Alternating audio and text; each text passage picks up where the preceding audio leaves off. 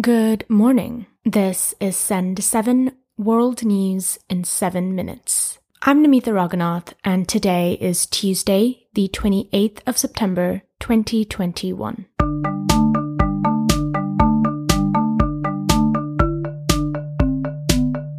Starting in Europe today. In Germany, center-left Social Democrats have won the federal election. They have told the party of Chancellor Angela Merkel it should no longer be in power. SPD leader Olaf Scholz says it is time for a new coalition with the Greens and Liberals. However, this coalition could take months to happen. The SPD only slightly led Sunday's vote, gaining 25.7% of the vote. Merkel's Conservative Party suffered their worst ever performance this election. Since the results were announced yesterday, France has called the results a victory for stability.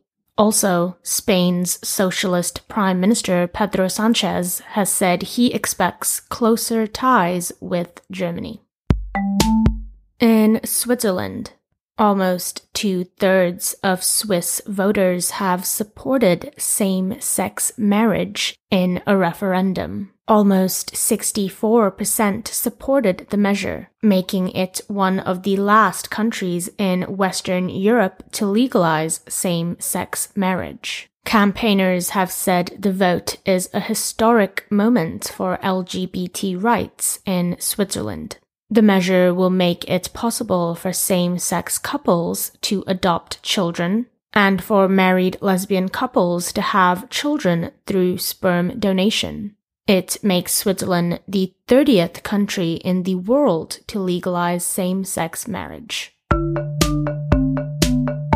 The Americas. In the United States, yesterday was the 6th and final day of the United Nations General Assembly in New York. Yesterday, Israeli Prime Minister Naftali Bennett spoke to the Assembly, followed by officials from the UAE, Bahrain, Oman, Yemen, and Syria. This year, the Assembly has agreed to meet new climate change goals and to deal with vaccine inequality. Yesterday, it was announced that Afghanistan's ambassador to the United Nations would no longer address the world leaders at the General Assembly. Ghulam Isaaqzai represented President Ashraf Ghani's government that was overthrown last month. He was meant to condone the Taliban with a speech yesterday, but his name was removed from the list of speakers. President Ghani escaped Afghanistan after the Taliban gained control 20 years after it was removed from power in a United States-led military invasion. In Colombia, 5 people, including a teenager, were shot dead in the latest of a series of attacks by armed groups. 6 other people were injured. A military official blamed a rebel group for the attack. 5 years ago, Colombia's government signed a peace deal with the left-wing Revolutionary Armed Forces of Colombia. However, some members who did not agree with the deal broke away and have continued attacking Colombians. Asia.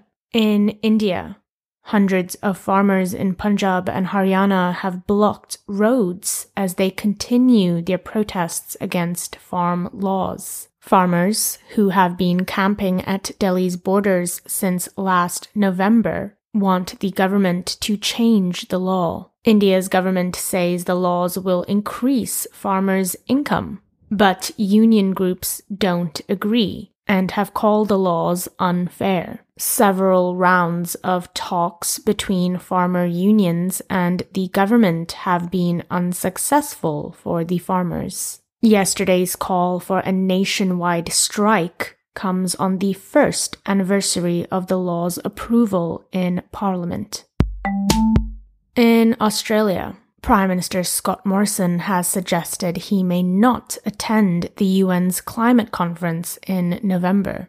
This is as his government faces continued criticism of its poor climate record. Foreign Minister Maurice Payne said the Prime Minister has not decided if he will attend yet, suggesting it was a burden. It's a significant undertaking, as you know, involves the 2-week domestic quarantine as well. So no final decisions have been made. Africa. In Uganda, a study has found that vaccination against COVID-19 significantly reduced deaths in Uganda. There were no deaths recorded among fully vaccinated patients during the research period. There were also fewer deaths among those who had only received one dose of the vaccine. In Egypt, the government plans to tax online content creators. Egypt's tax authority asked YouTubers and bloggers to register and declare their annual income. The government is aiming to tax those earning more than 500,000 Egyptian pounds a year. This is roughly $32,000 or £23,000 a year. Some people on social media have been supporting the new tax plans, saying the rich should be taxed too. And finally, in European microstate San Marino, people have voted to legalize abortion. With all referendum polls counted, around 77% of voters supported the legalization of abortion. The move would change a law created in 1865, which has made San Marino one of the last places in Europe where abortion is completely banned. And that's your world news in 7 minutes. Send 7 listeners. We are on Instagram, Facebook, and Twitter at Send7Podcast. I'm Namitha Raghunath, and tomorrow you will be with Stephen Devincenzi. Have a great day.